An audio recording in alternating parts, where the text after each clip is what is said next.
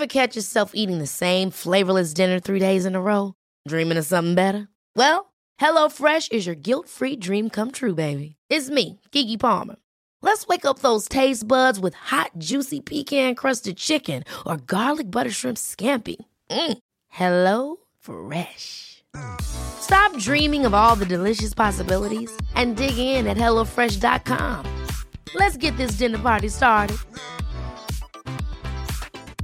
I'm Sandra, and I'm just the professional your small business was looking for. But you didn't hire me because you didn't use LinkedIn Jobs. LinkedIn has professionals you can't find anywhere else, including those who aren't actively looking for a new job, but might be open to the perfect role, like me.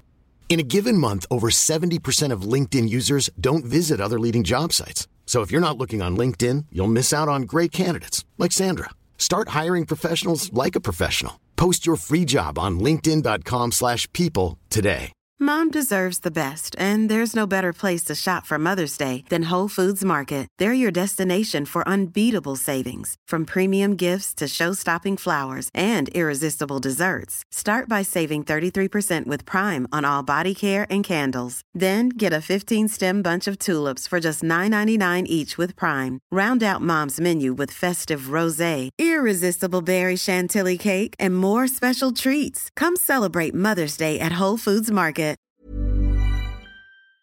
Welcome to the Wild Ones podcast, episode 25. I'm Jimmy, this is Francis, and this is the show where we talk about bike stuff. Have you seen the news, Francis? I have seen the news. Decathlon are sponsoring a world tour cycling team. It is happening. I'm excited about this. What do we know about it then? They've signed as a headline sponsor for AG2R, the World Tour team. The guys who are known for their brown bib shorts. Except they're ditching the brown bib shorts. Thankfully. From next year. I don't think that's thankful. It is. I'm sad. You shouldn't be. They're with a team with that's their thing. Yeah. Maybe they'll last minute change it and remake the kit and bring them back. It's like negging. It's like, oh, look at us, because we're the guys that look rubbish. What does that mean? Well, it stands out because it's via a negative thing rather than a positive thing. They don't look good, they look bad, and therefore you notice them. Perhaps. They're also ditching Citroën and BMC and will be riding Decathlon's Van Rysel bikes for at least the next 5 years. Wow. Citroën, they sponsor the team. They have like a feeder team. Yeah. And I think Citroën are still sponsoring them, so they're still involved somehow. I believe they are, There's money going into that big setup. They'll also be in brand new Van Rysel helmet and glasses as well. Have you had a look at them? Yeah. The helmets do look very cask. Yeah, my first reaction was, oh, they look really good. And the glasses look really good. And then my second reaction was, because they look like Cask and Oakley's. Because I've seen them before. Yeah, I've seen them before. It looks like, well, it very much looks like Cask helmets and Oakley sunglasses. Yeah, like the Sutro. To be fair, I think you could probably look at most helmets and glasses and say they look like another company's. It is very difficult to be original nowadays in this space. Yeah, but I'm assuming they're different enough that it isn't a issue. They've definitely changed them a little bit. Yeah. I think that's how they're doing it. The press are speculating that it will likely be the cheapest bike in the pro peloton. I don't know how much truth there is to that because the top of the range model is still £8,500.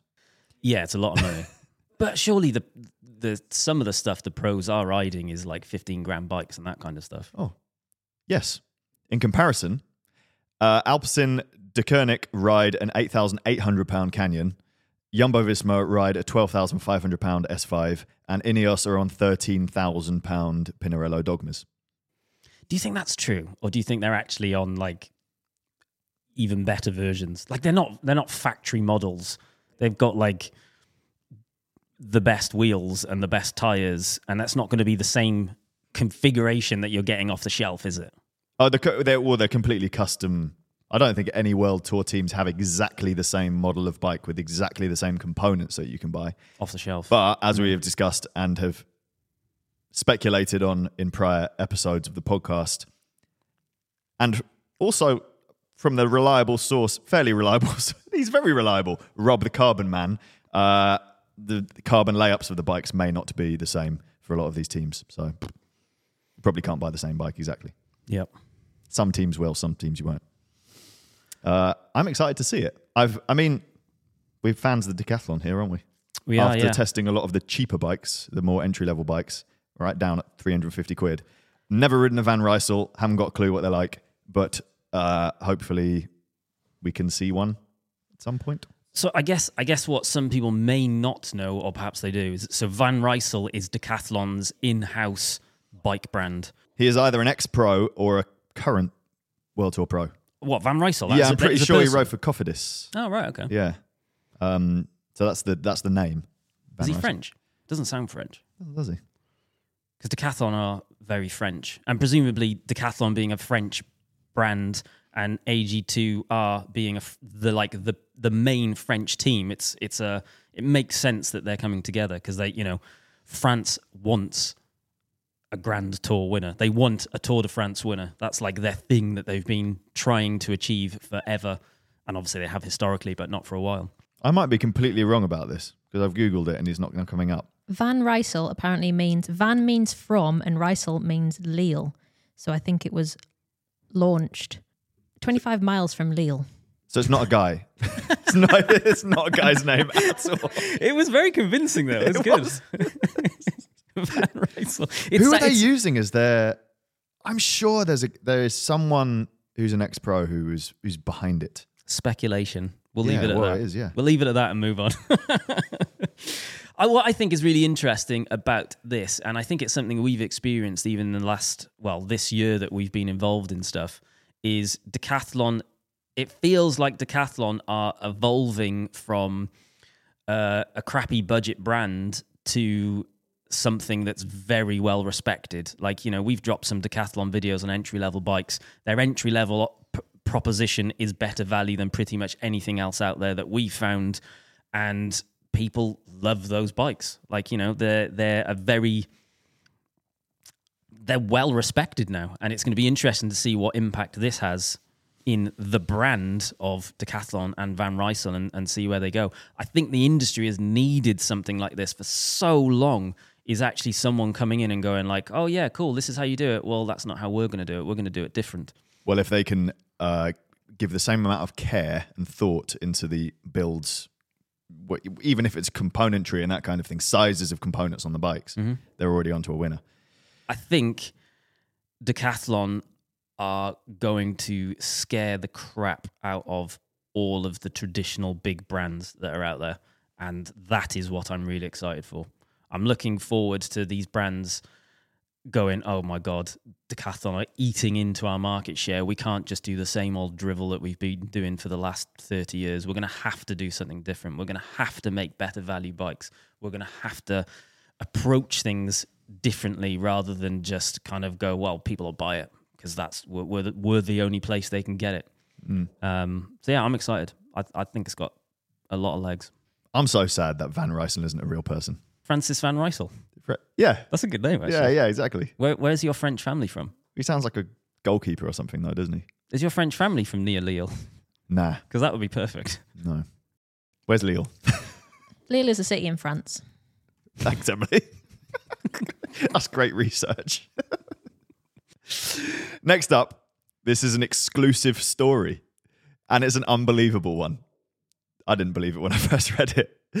We have helped uncover Russian cheats at the UCI World Qualifiers. Producer Emily, this is a story you've been investigating this week. Do you want to talk us through what happened? Yes, I do. So basically, this happened at a UCI race in Turkey earlier this month. It was a 100-kilometre UCI Gran Fondo World Series event, and it's a qualifier for the World Championships, which is in Denmark next August. So our friend, Louise Vardman, she's an amazingly strong cyclist. She was at this race competing in the women's 45 to 49 age category. And basically, during this race, Louise saw a Russian rider in her category, a lady called Maria, being drafted around the course by a teammate who was not registered to be in that race.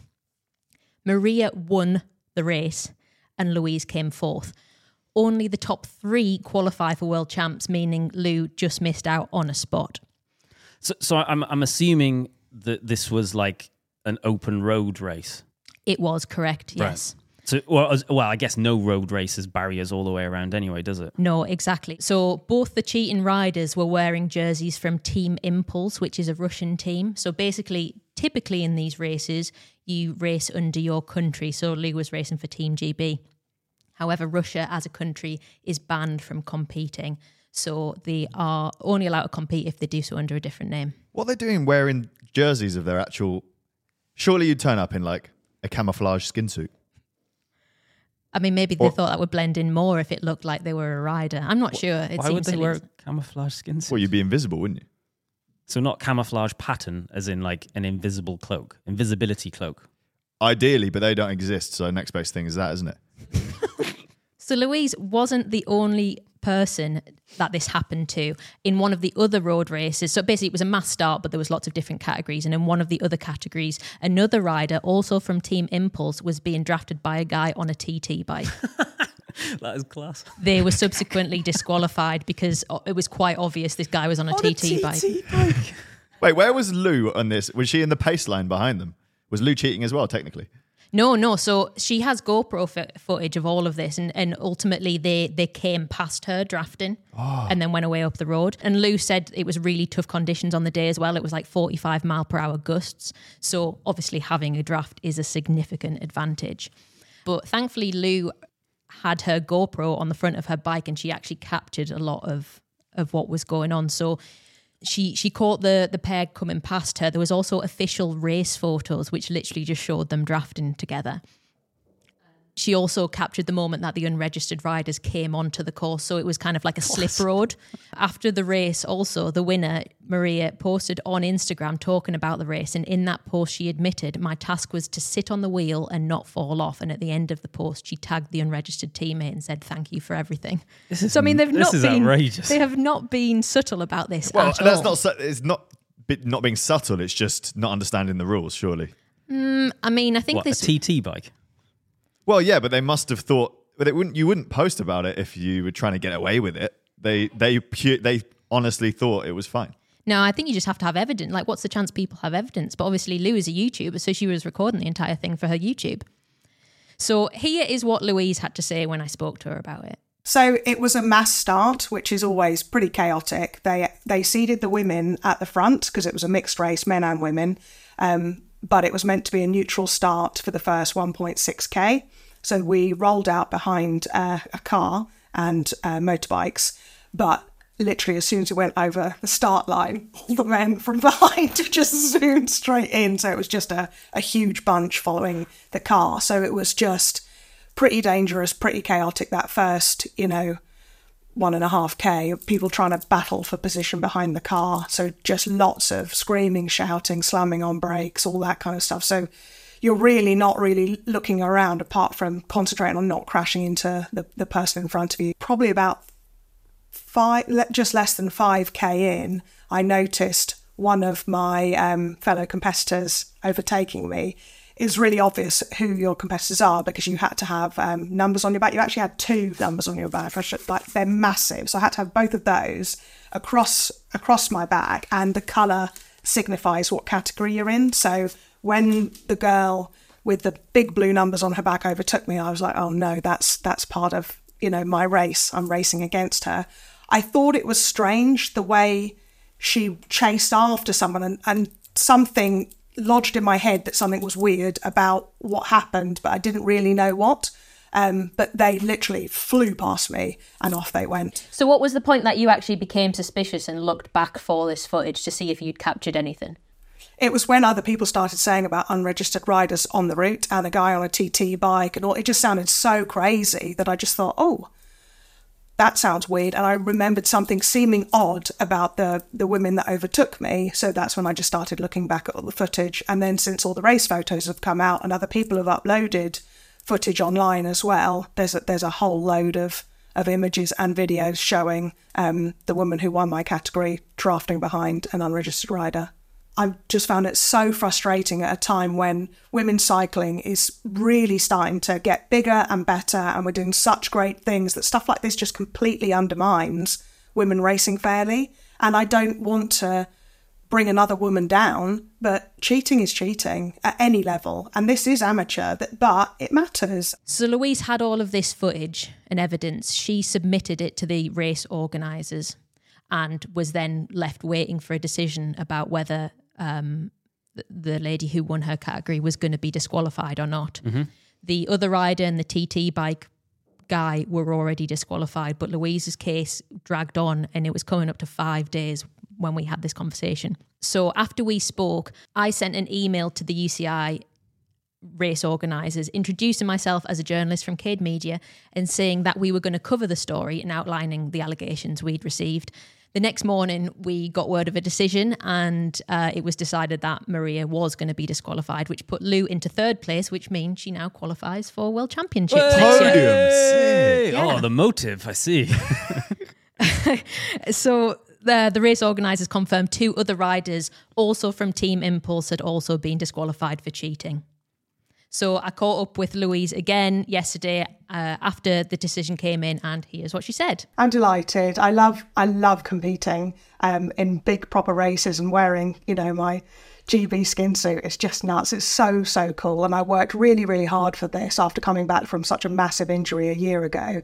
And all summer, we've had a huge summer of travelling, but throughout it, I really wanted to keep my fitness, so I made a lot of sacrifices. So the fact that it's actually all worked out and I have qualified is really, really great. I'm very happy. So our plan was, after I spoke to you, is that we were going to send them a message. I was going to send them a message as a journalist from Cade Media, and then the next morning we had an official statement that they were going to ban the woman, didn't we? So do you think that helped swing it? I think it helped a bit. I think mainly because they thought you were the BBC. They emailed me and I hadn't spoken to anyone else about it, so I know it has to be from what they thought from your message. But yeah, they said that a British broadcasting company and then BBC in brackets had contacted them about the investigation. They were, of course, looking into all of the allegations and they were promoting fair racing and cheaters would be disqualified and blah, blah, blah. So I think, yes, it possibly helped quite a bit that you got involved too. So thank you. I definitely didn't say we were from the BBC at all. You didn't have to. No. In the end, they sent me a statement that said 3 riders had been disqualified in total, and all 3 of these riders were from the same team. So there was clearly some sort of systematic cheating going on across a number of races, wasn't there?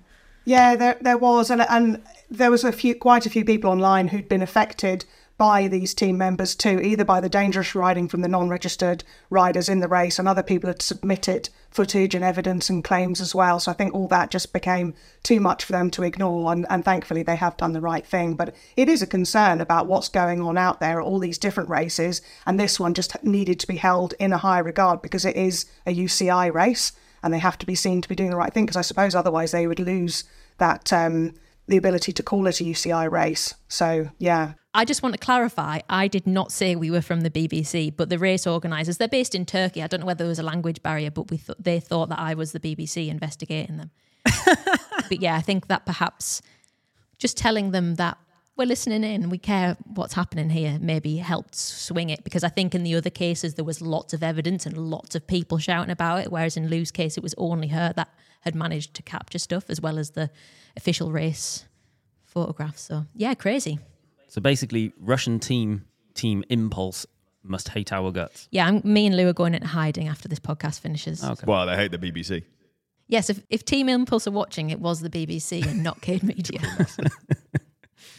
I see your point that perhaps they didn't understand the rules. However, have you entered a race ever where you've been like, oh, well, it'll definitely be in the rules for my mate to meet me halfway around the course and give me a draft?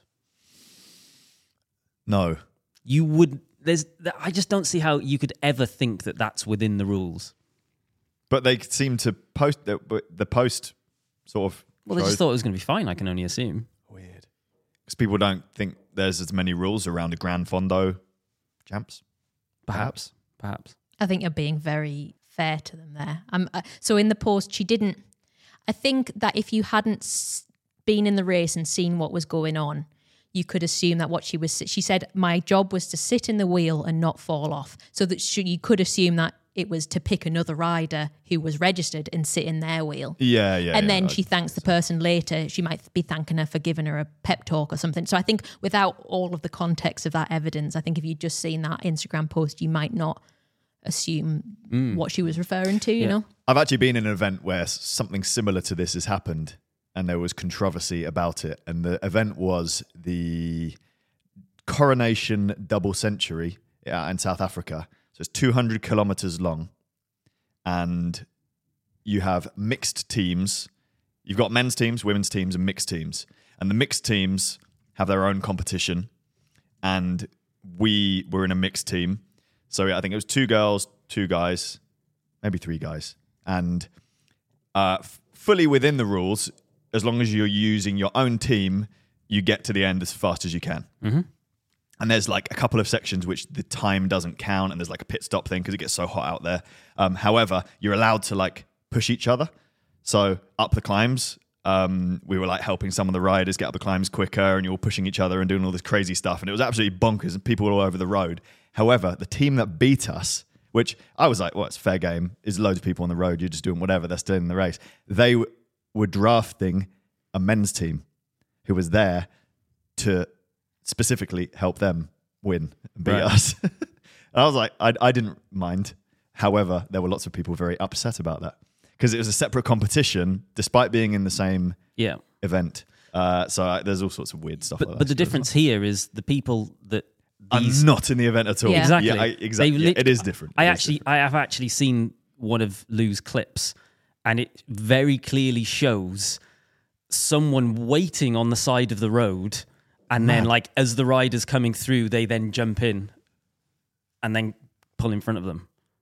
Like, you've got to know that's cheating. Pretty outrageous. Louise also, we mentioned a couple of times, has a YouTube channel where she vlogs, and she's also done a piece talking about what happened. So you can check her out, Louise Vardeman, Vardeman.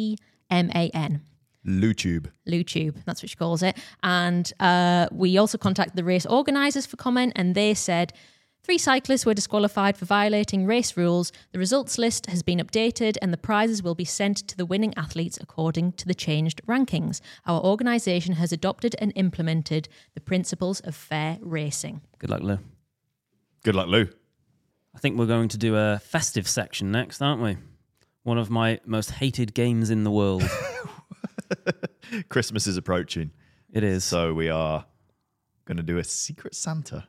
So tomorrow's the 1st of December. That marks the start of Christmas holidays, or whatever you want to call it, for many people and places around the world. Whether you're religious or not, even if you're not, a lot of people use it as an excuse to have a good time and feel festive and spend time with your family, which is lovely. Got a question for you. When's an acceptable time to put up and then take down a Christmas tree? Well, if you just leave it up all the time, that's just easier, isn't it? It's one less job, or 2 less jobs a year. My dad kind of used to do that. He had a tree in the garden, which was a Christmas tree. Mm-hmm. And then he would just bring it indoors at Christmas. And then just like dig it out. Just put it in the house. Put it in a giant pot, water it, okay, and then every year it got bigger and bigger because he kept putting it back in the garden again, planting it again. And then it got too big. And one day we didn't have that tree anymore. Very sad. Very sustainable, though. It's great. Genius. Mm-hmm. Genius. 1st of December. Or as close to the 1st of December. 1st of December? Oh, yes. Yeah, you have to get the... But then your tree doesn't last. I have a fake one. Well, immediately your opinion is completely invalid. Why? Well, you don't get the smell of Christmas. You just spray it. Where can I get this spray? From the Christmas shop, obviously.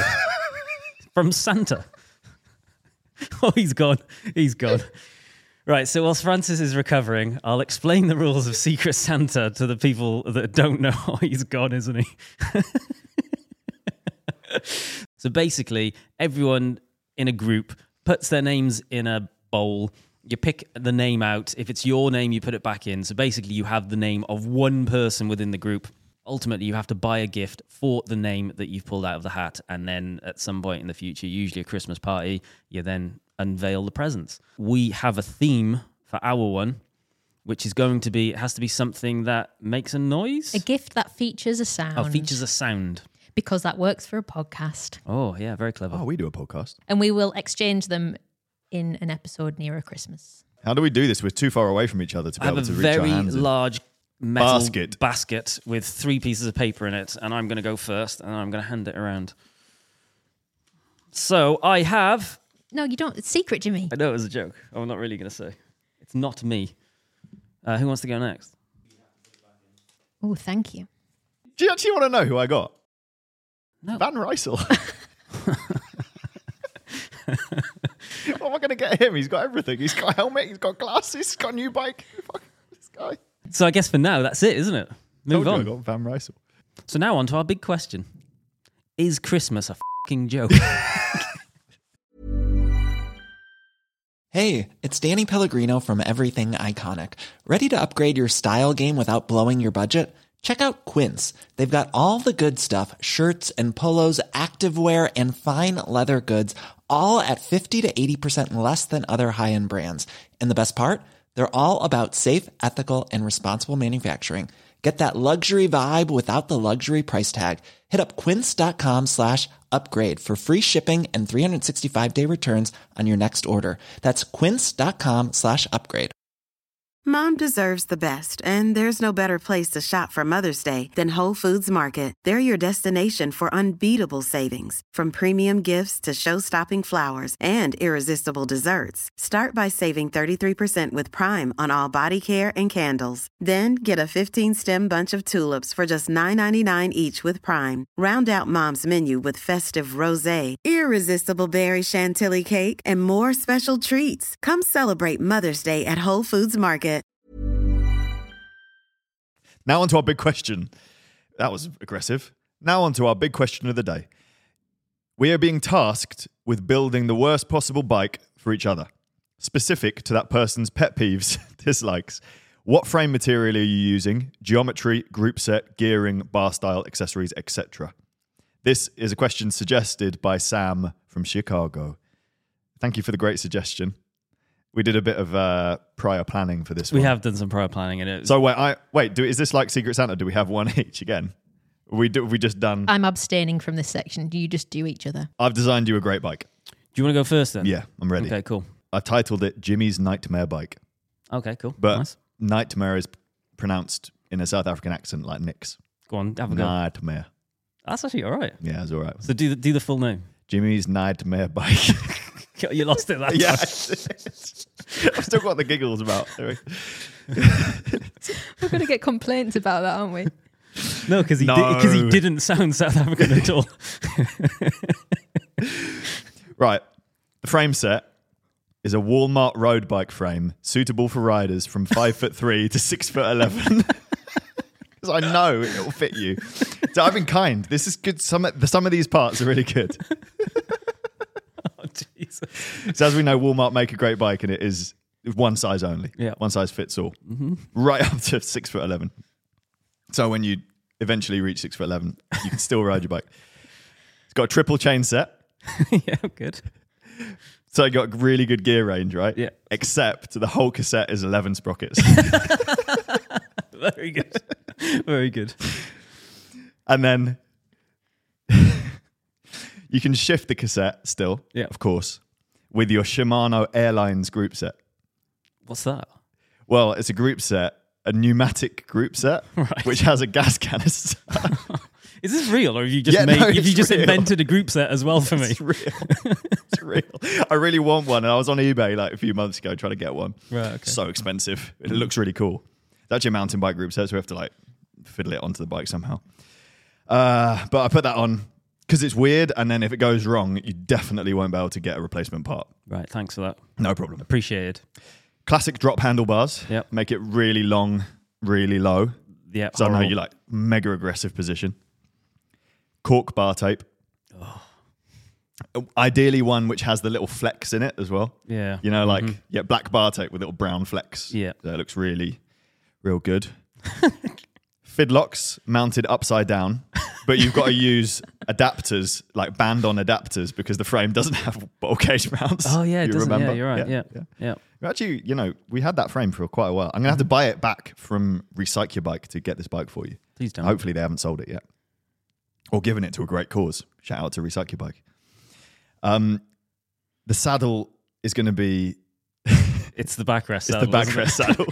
Oh, for God's Which one, the sake. Temu one or the... The Temu one, yeah, because I got it already. I'm not going to spend too much on this. I'm already buying airlines for like thousands of pounds. So that features in a video we made recently, which is basically a massive brown saddle with a brown backrest, and it's not only is the backrest redundant, but the saddle is so humongous, it just doesn't work. No, some people got really angry at us, and they were like, "That's for a beach cruiser, where you'll be really when you're lying." Yeah, that'd be cool. Yeah, it'd be so cool. Which this bike is not, but Tubeless with no sealant. Which you can use the Hutchinson tyre that Yeah. claim it works with no sealant, which actually I believe because they did invent tubeless at the end of the day. So if anyone can do it, they can. And Shimano BioPace chainrings on your triple. So BioPace chainring is, they don't make them anymore because it's an oval chainring. Yep. So immediately it makes the shifting not as good. Yep. An oval chainring, but in the like 90-degree orientation to a Q ring, which is the modern kind of equivalent of that. So instead of reducing the dead spot and aiding your power transfer, allegedly, it increases it and gives everyone knee pain. I wish I'd thought about putting like a triangular chainring on for you, but yeah, that would have been good. You know the guy who 3D prints triangle chain rings and lots of other weird sizes? He did a crab the other day on Instagram. Cool. He follows me. We could get him to print us some stuff. All right, big time. Yeah. Brendan, Outdoor Brendan, I think his name is. What else have you got for me then? Or is that the complete bike? That's the complete bike. Okay, cool. Yeah. Sounds hideous. Rest of it's just all the Walmart stuff that came with. Just topped up with the rest of the Walmart stuff. Should we move on to Cade's new bike, as I've titled this one? Yeah, I'm ready. So I start with I don't know how to correctly pronounce this. Chromoly steel bike frame, painted in orange and yellow flip paint. What's flip paint? So like the specialized bike that I had. So when you look at it from different angles, it's different color. Yeah. So it's kind of like the more you move around it, the more vomity it looks. Yeah. Chromoly steel, so it's like the heaviest starting point ever. Chromoly. Which is essentially the same as the Walmart bike that you've got for me. Yeah. Steel fork, of course, just to make it a bit of extra heavyweight. Mechanical disc brakes, because they are both worse than rim brakes and hydraulic disc brakes. So the worst possible brakes I could think of, mechanical ones. Better than Canties. Oh, I should have gone Canties, yeah. But yeah, I've already allocated it. 44 centimeter handlebars with TT clip-on bars. It's nice and wide, how you like them. 5 centimeters of spacers under the stem and relaxed geometry. Nice, yeah. The frame geometry built in a way that there is 0 seat post showing. Okay, yeah. Well, no, cool. It will look like an old steel racing bike. The 175 millimeter cranks that are triples, like you put for me, because I know we both hate triples. So this is where it really gets interesting. So the front wheel is a carbon 60 millimeter wheel. The rear one is alloy and shallow. The front one has a tanned wall tire on it. The rear one is black, and they're both different brands. Okay, that does stress me out a bit, yeah. Got white bar tape and a brown saddle. The BB creaks, the bike is dirty, and the rear mech is electric. I've not specified by which brand, but the shifters are mechanical shifters. We're both in very big gears when we go for our ride together. Flat ride only. So there's your new bike. Thanks, Jimmy. So orange yellow flip paint, 1 tan tyre, thick wheel, shallow at the back, white bar tape, brown saddle. It all clashes. None of it works. I think it looked great. So I think I've done better than you. I think I've done better than you. I've got a nicer bike. You think where? Do you think? I think your bike that you just made for me is better than my bike that I made for you. Okay, cool. That means I win. It's not a competition. No way, it's the worst bike, isn't it? So I lose. Yeah.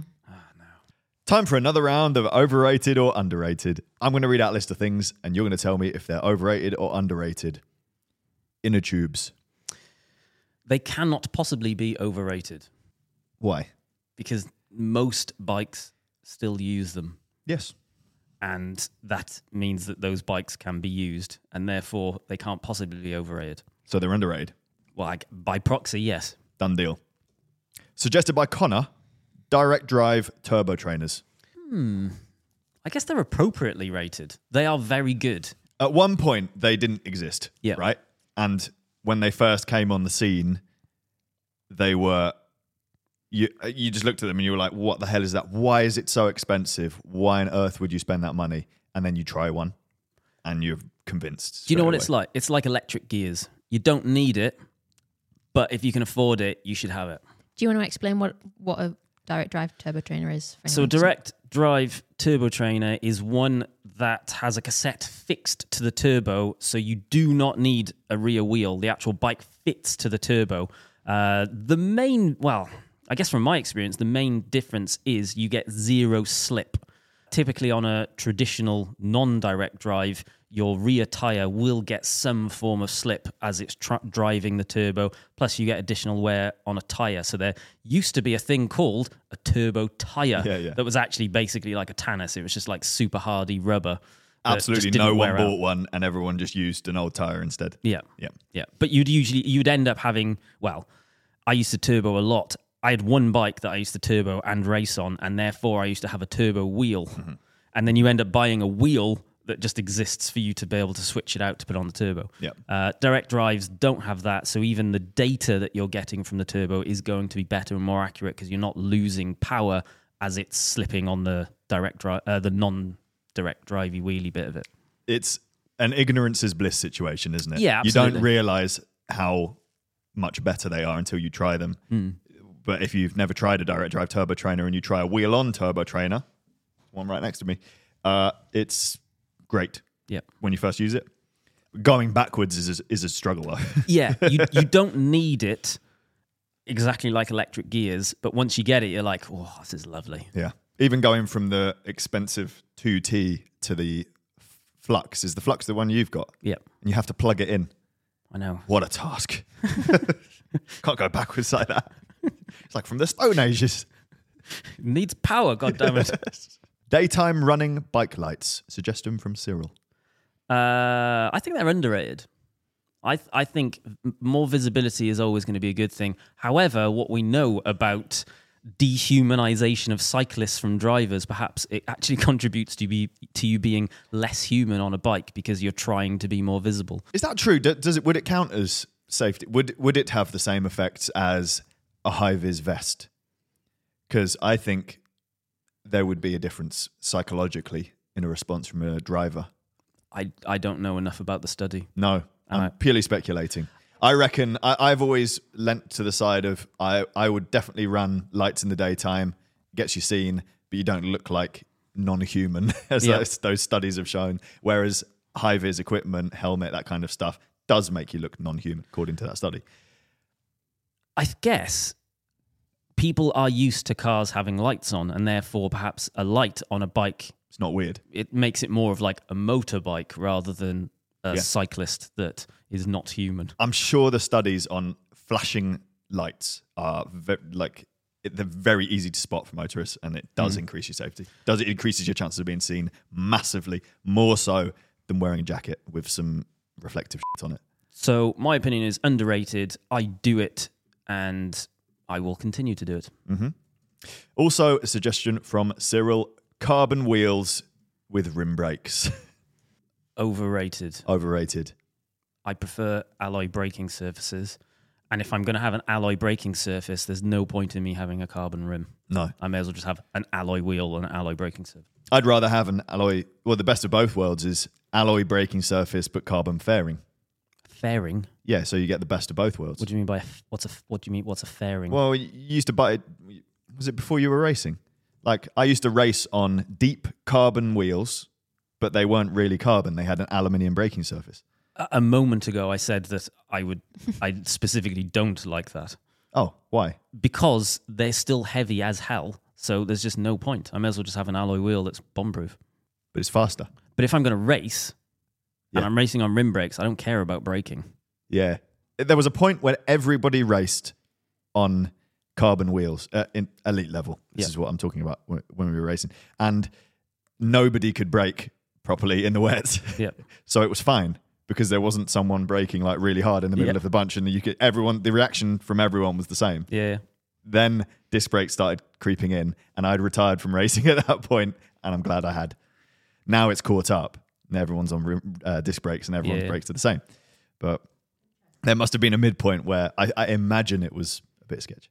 Yeah. I remember when disc brakes started coming through, and the fear was that the disc was going to start like chopping people's heads off. Yeah. Things they like were that. banned in different countries at different times as well, or they weren't allowed by the UCI yet in like events. So I remember a guy from Education First, EF Pro Cycling, turned up to Smithfield Nocturne. Maybe it was called Mr. Porter Nocturne or one of those things, Rafa Nocturne. And he wasn't allowed to race because his bike was disc brake. So there was that weird time where it's like he was allowed to race like in Europe, but not this race because it was British cycling and they hadn't allowed it yet. We've got another one here as well. Oh, a listener called Carl emailed us with a list he called Overrated, Underrated America Edition. There's a few here, so we'll run through them quickly. American biscuits. Oh, yes. I've had these when I went to stay with my friend Ian. P.S. They're not scones. Yeah, are they actually not scones. scones? I've never really eaten scones either. You can get sweet scones that have sugar and into the recipe, and you can get savoury scones, which is a basic bread, so it's maybe like a savoury scone. But he's saying they're not scones, so I don't know. If I'm not mistaken, the biscuits that I had when I stayed in New York with Ian, he made us some kind of like stew with biscuits in. And it's like a dumpling, I think. Dumplings have suet in them, which they're a lot heavier, our dumplings. I don't think it's like that. No, but like what you had, how you would have dumplings in this country. I think blocks of bready carbohydrates in stews are lovely. So underrated. Also underrated. Fahrenheit. Overrated. Overrated. Stupid. 0 isn't even 0. Go away. Done. Mile century. What does that mean? Mile century. Do we know what that is? I think the idea that 100 miles is a century, but I think we say the same thing, don't we? Oh, Yeah, we rather do. than 100 kilometres. A lot of people are upset with, again, that event that I did, the Coronation Double Century. It's not a century. It's only 200k. It should be 200 miles if it's going to be a century. Double century.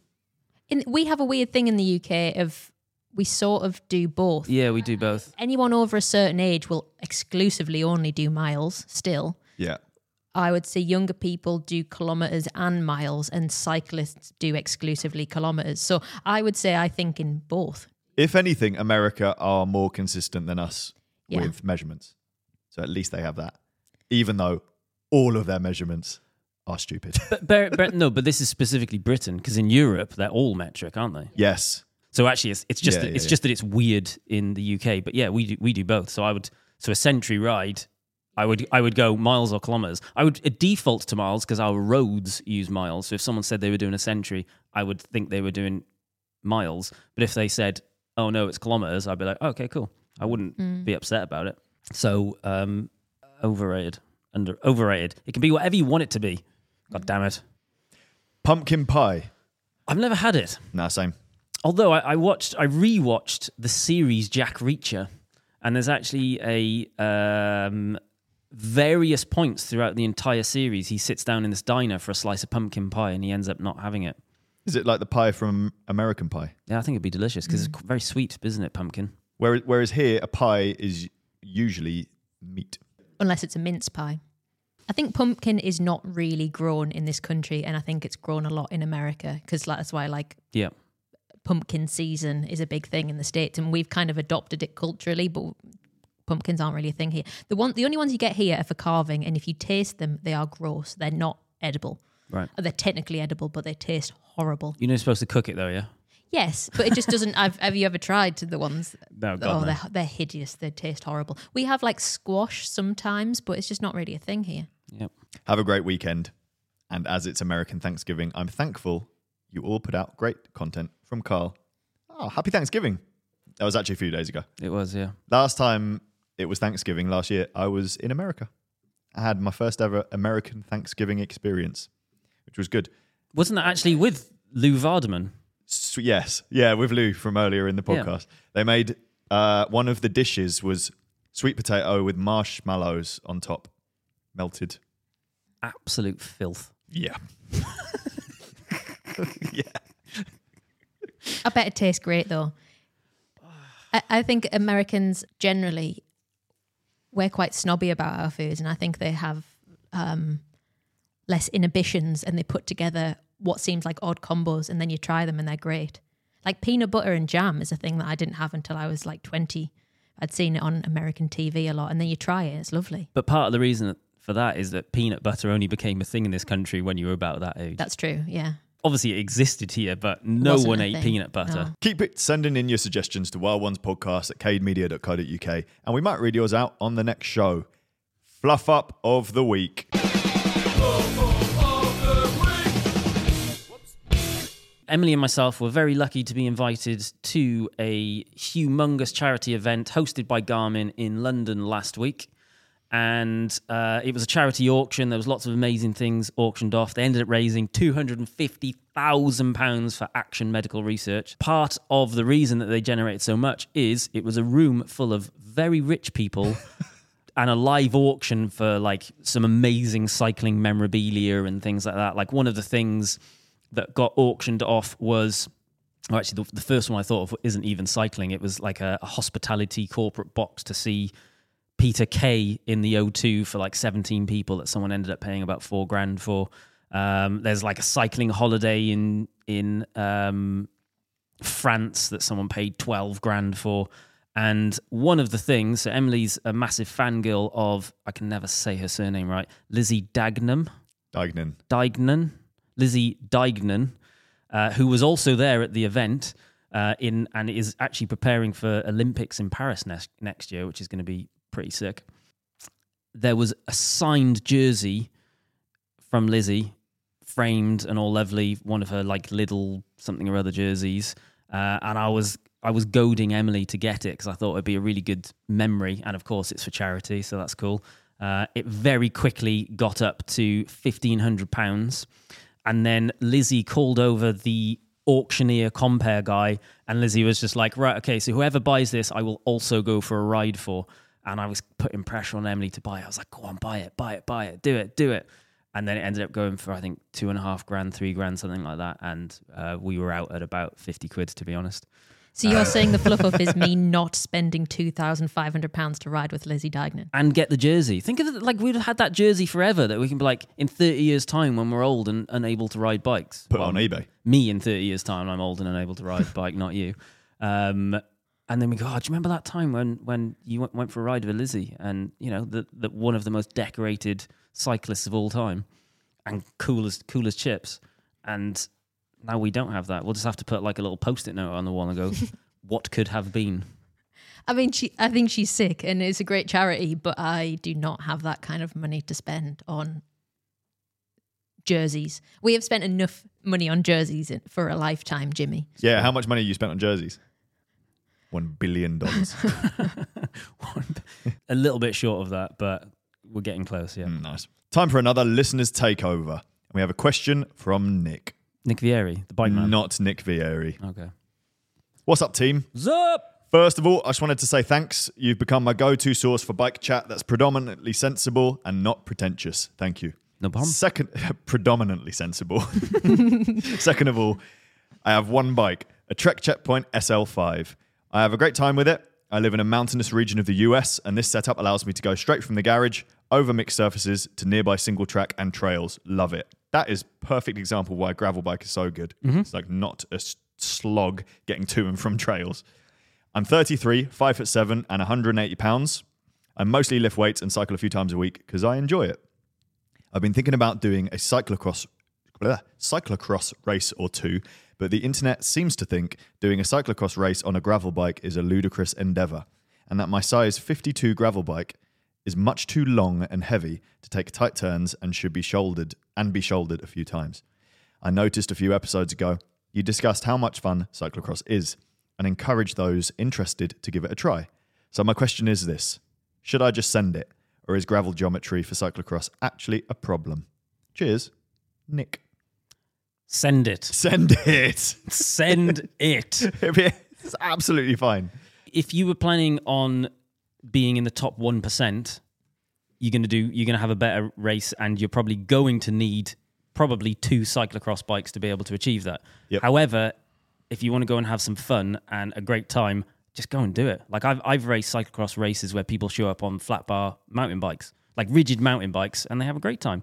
You know, like cyclocross is about having a good time, and you also happen to get really fit off the back of it. So just go and do it. Do not care what anyone says, just do it. Yep, I agree. It's such a tiny, tiny difference that you're looking at with, it'll be a little bit less nimble. And Tony always says, we're friends with a guy called Tony Fawcett in the Northeast here, who's Northeast cyclocross legend and has podiumed the national champs here for his age group. And I asked him exactly about this before, because I don't have a cyclocross bike. And he's basically like, you can get the power down a tiny bit sooner because of the geometry of the bike. But see, the level he's racing at so high, and it matters. And he's got 2 bikes, as you say. One gets washed down halfway through the race, so he switches his bikes. And if you haven't got all that, it's you're having fun. You're enjoying it for what it is. You can still do that on a gravel bike absolutely fine. He's an anomaly in that he's the kind of person that specifically wants a cyclocross bike over a gravel bike, but that's because he's trying to win races. But what bike do you reckon he rides 99% of the time when he's not racing? Not them. Gravel bike. Yep. Yep. Go, Nick, go and have a good time. Go race it. And if anyone says you shouldn't be doing it on that bike, send them our way and we'll sort them out. Before we go, we have an important announcement.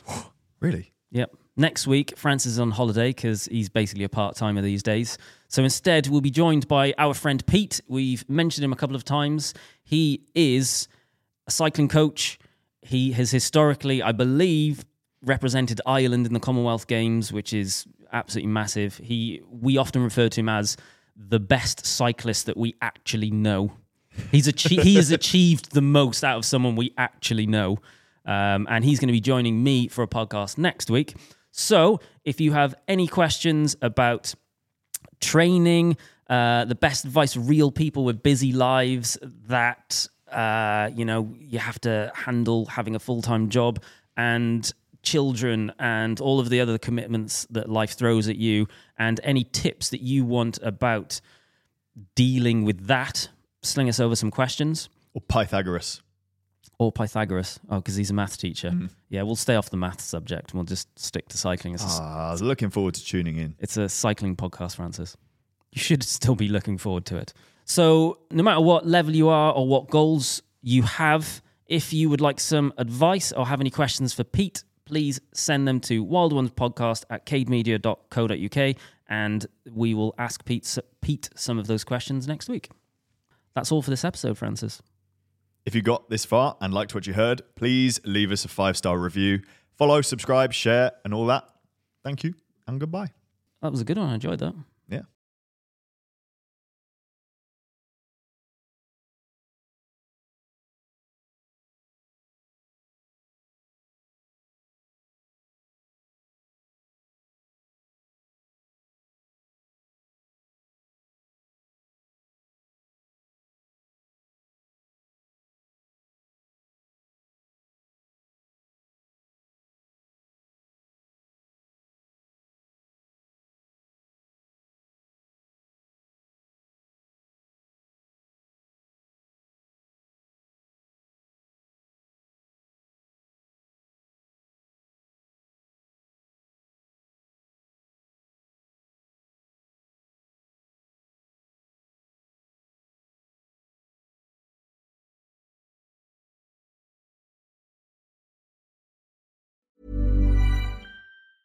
Ever catch yourself eating the same flavorless dinner 3 days in a row? Dreaming of something better? Well, HelloFresh is your guilt-free dream come true, baby. It's me, Keke Palmer. Let's wake up those taste buds with hot, juicy pecan-crusted chicken or garlic butter shrimp scampi. Hello Fresh. Stop dreaming of all the delicious possibilities and dig in at HelloFresh.com. Let's get this dinner party started. Mom deserves the best, and there's no better place to shop for Mother's Day than Whole Foods Market. They're your destination for unbeatable savings, from premium gifts to show-stopping flowers and irresistible desserts. Start by saving 33% with Prime on all body care and candles. Then get a 15-stem bunch of tulips for just $9.99 each with Prime. Round out Mom's menu with festive rosé, irresistible berry chantilly cake, and more special treats. Come celebrate Mother's Day at Whole Foods Market. Why don't more infant formula companies use organic, grass-fed whole milk instead of skim? Why don't more infant formula companies use the latest breast milk science? Why don't more infant formula companies run their own clinical trials? Why don't more infant formula companies use more of the proteins found in breast milk? Why don't more infant formula companies have their own factories instead of outsourcing their manufacturing? We wondered the same thing. So we made ByHeart, a better formula for formula. Learn more at byheart.com.